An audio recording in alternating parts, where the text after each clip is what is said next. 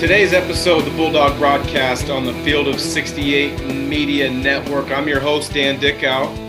Former player, it's been quite a while, darn near 20 years now.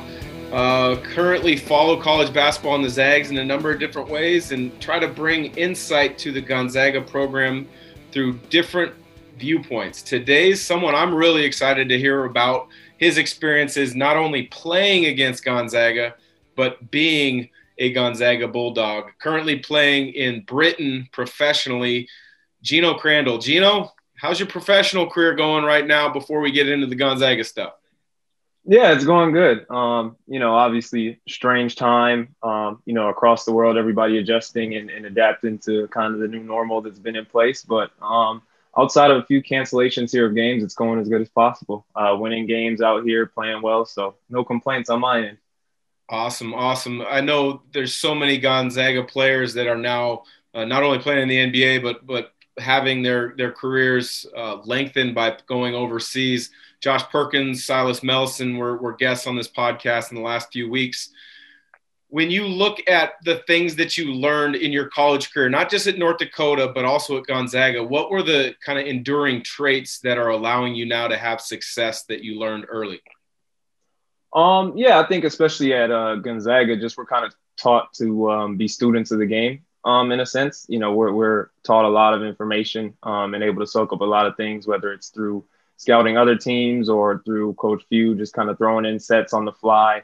And then, obviously Tommy with his international experience is always throwing stuff at us from that angle.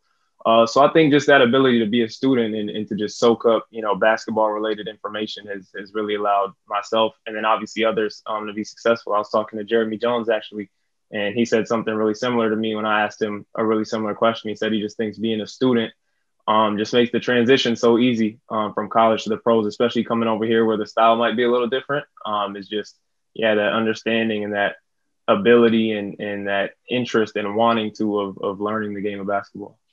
Yeah, I couldn't agree more. Coach Few and Tommy, their scouting reports, their in-depth knowledge of the game, but then imparting that during practices and pregame walkthroughs at the college level is top of the list. And I've been on part of NBA programs that didn't cover things as in-depth as the Gonzaga program. So it's a great way to learn. And if you take that to heart, which it sounds like you and a lot of other guys did, you're getting a leg up on your pro career early on. Now you're, as we mentioned, over in Britain, in Europe right now playing. Have you had a chance to watch this year's team? And if so, what are your thoughts? Yeah, I got to check out a lot of the non-conference schedule with those midday games over there. Kind of work out good for us guys over here. I know a lot of the people were similar. I was on, in group chats and on phone calls watching the team, and myself included. I mean, everybody's just been amazed, kind of at how quickly they kind of gelled together, the unselfishness they play with. I think one thing that's really stuck out is kind of the quality of shots they get. I think they pass up, good ones for great ones all the time, and that's something you hear a lot of coaches talk about when you talk about really good teams is. What are the looks that you're getting? What do they look like? How do you get them? And I think, throughout the course of 40 minutes, I don't know if anybody in the country does as good a job at getting the shots they want consistently. And then obviously they have the skill level and the talent to knock them down and make them count. But just the unselfishness they play with, the discipline, how hard they play, everything really. I mean, there hasn't been a box that they haven't checked, in my opinion, early in the year. There's a couple of things that are really unique to me about your connection to the Gonzaga program. We're going to touch on the North Dakota to Gonzaga factor in a minute, but the Minneapolis area has become quietly a hotbed for really good basketball. You got the Jones brothers who went to Duke. You've got Jalen Suggs, who's a freshman at Gonzaga right now. Chet Holmgren is the number one player in the country. He's strongly considering Gonzaga. Did you know Jalen at all, and did you kind of put a positive word in his ear about Gonzaga during his recruitment? And then if you know Chet Holmgren, are you doing the same? Yeah, I knew Jalen just, again, kind of being from the area, watching him grow up, watching him play, being in gyms where he was the younger guy and wanting to play up with the older guys. I knew him a bit, and then a lot of his support system, knew his family, knew his AAU coaches and things like that. His AAU coach is actually a really good friend of my family. So I've been around Jalen, watched him grow. And there was definitely from the moment I heard that he was even interested in a little bit. I remember Coach Few and B Mike when I was there just asking me, what do you think about Jalen? Is he a guy that we should go after, or do you think he's going to want to go to one of those blue buds? I was like, no, Jalen kind of does things his way, and his inner circle has always kind of done things their way. I think they'd definitely be interested in, taking a route that's a little different than some of the traditional, crazy highly ranked guys. And then, you add in the success that Gonzaga has had, and they're kind of moving into that echelon anyways. So, I was definitely in his ear from the moment that I found out. And I was super excited when he committed. There was the whole, is he going to go pro? Is he going to go to college thing? And I was on him a little bit about that. And obviously understanding that he was going to do what was best for him. But any positive words I could put for him to come to GU and be a Zag, I did. And, I'm super, super proud and happy with the way it's worked out since. And I think all the coaches are happy and he's happy. So it's been awesome. Yeah, I've been really impressed with his ability as such a high recruit. I mean, biggest recruit in Gonzaga history to blend his game into Gonzaga's program and help elevate others while impacting the game in the ways he does it best. Throwing ahead on the break, flattening the defense with his creativity in transition. His competitive spirit, I think, has fit perfectly with Gonzaga. Now, you're a player who has seen Gonzaga in two different ways at the McCarthy Athletic Center. At North Dakota, you guys came in big-time underdogs. You competed like heck. You and I believe it was Quentin Hooker, a backcourt member of yours at North Dakota, gave Gonzaga all they could handle. And I think you put up 25-26 in a tight game. What do you remember most as an opposing player going into that arena and playing that night? Yeah, I remember we were coming off a bad stretch. I think Quentin Hooker had actually graduated the year before, but we had a transfer, Marlon Stewart from Creighton, who was supposed to be another big-time guard and ended up having a really good career there. But we had lost a lot of guys from an NCAA tournament team the year before. So we were going through a rough stretch in our non-conference, and that was the last game before Christmas. And those are the games that sometimes can sneak up on you when you're, kind of the favored team. You're thinking about Christmas, thinking about getting home, coming off of taking finals or whatever. And we kind of just went in with, we've got a nothing to lose mentality. And we were lucky that the students weren't there, because of winter break, because it kind of just, when the students are there in the kennel, it adds an entirely different dynamic to what's going on in there and what the team's capable of. But yeah, we just came in with a nothing to lose mentality and made some shots early. And I think anytime you let a team stick around early and build some confidence, it's going to be a long night, because I think at the college level, there are so many good players, around the country. Regardless of, high major, mid major, or low major, or whatever it may be, that, guys are able to play basketball at a really high level. So if you allow them to get confidence early and see the ball go in the hoop and feel like they belong and feel like they can play, that, anything can happen. And unfortunately, for me, not for Zag fans, but unfortunately for me, we were a few shots too short in the end. Well, I mentioned you did get hot and you did get comfortable. You hit a shot or a couple shots right in front of that student section. And anybody that knows Gonzaga basketball knows it's one of the best student sections in all of college basketball. Do you remember any particular comments made or situations where maybe you had some back and forth with the students?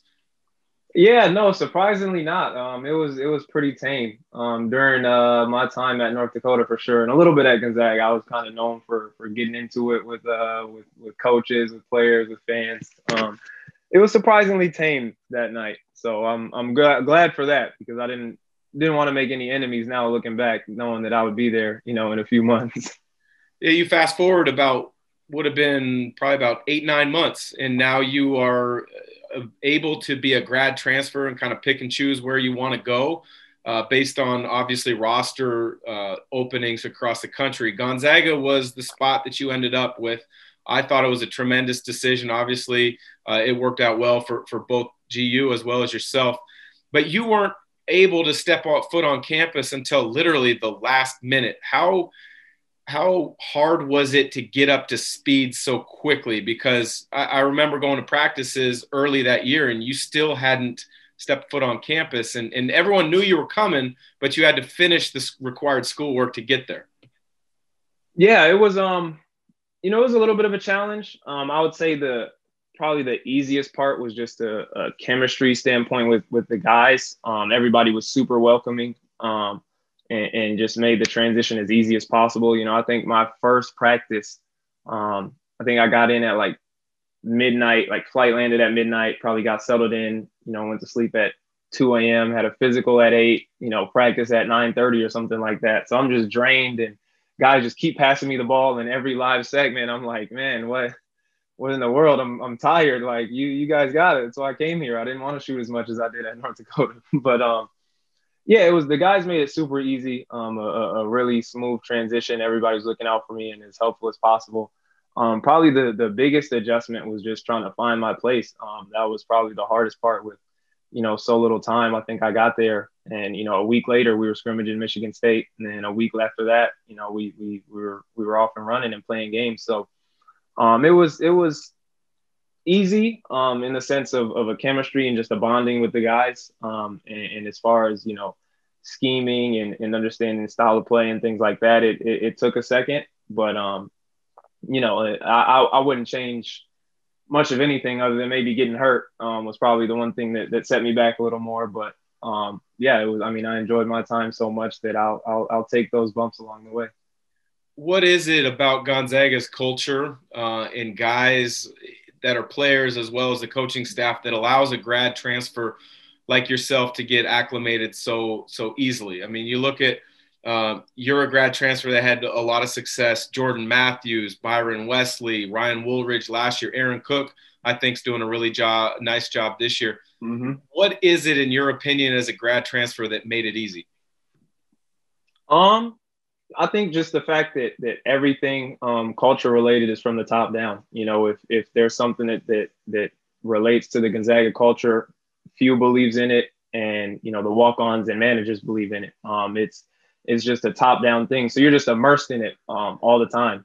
Everything culture related, whether it's helping a guy up on the ground, whether it's the next pass mentality, whether it's helping out on defense, whether it's being there, helping out in the community and going to events and, putting your best foot forward when you're meeting, sponsors and donors and things like that. It's just, you're just around it all the time. And every guy, again, from few down to the last guy that you would think about, everybody wants what's best for the next guy. Excuse me. Everybody thinks that their success is, tied into your success, and it is, and it shows in, the results that's a way of thinking and a style that works. Coach Few, you mentioned being at the top, and kind of his perspective trickles down to the rest of the program. He's a future Hall of Fame coach. Do you have any unique stories about Coach Few, whether it was him giving you a hard time about something or being sarcastic to someone else? Because everybody who's been around the program has different Mark Few stories that you just kind of shake your head and you just kind of laugh about it and you just walk away.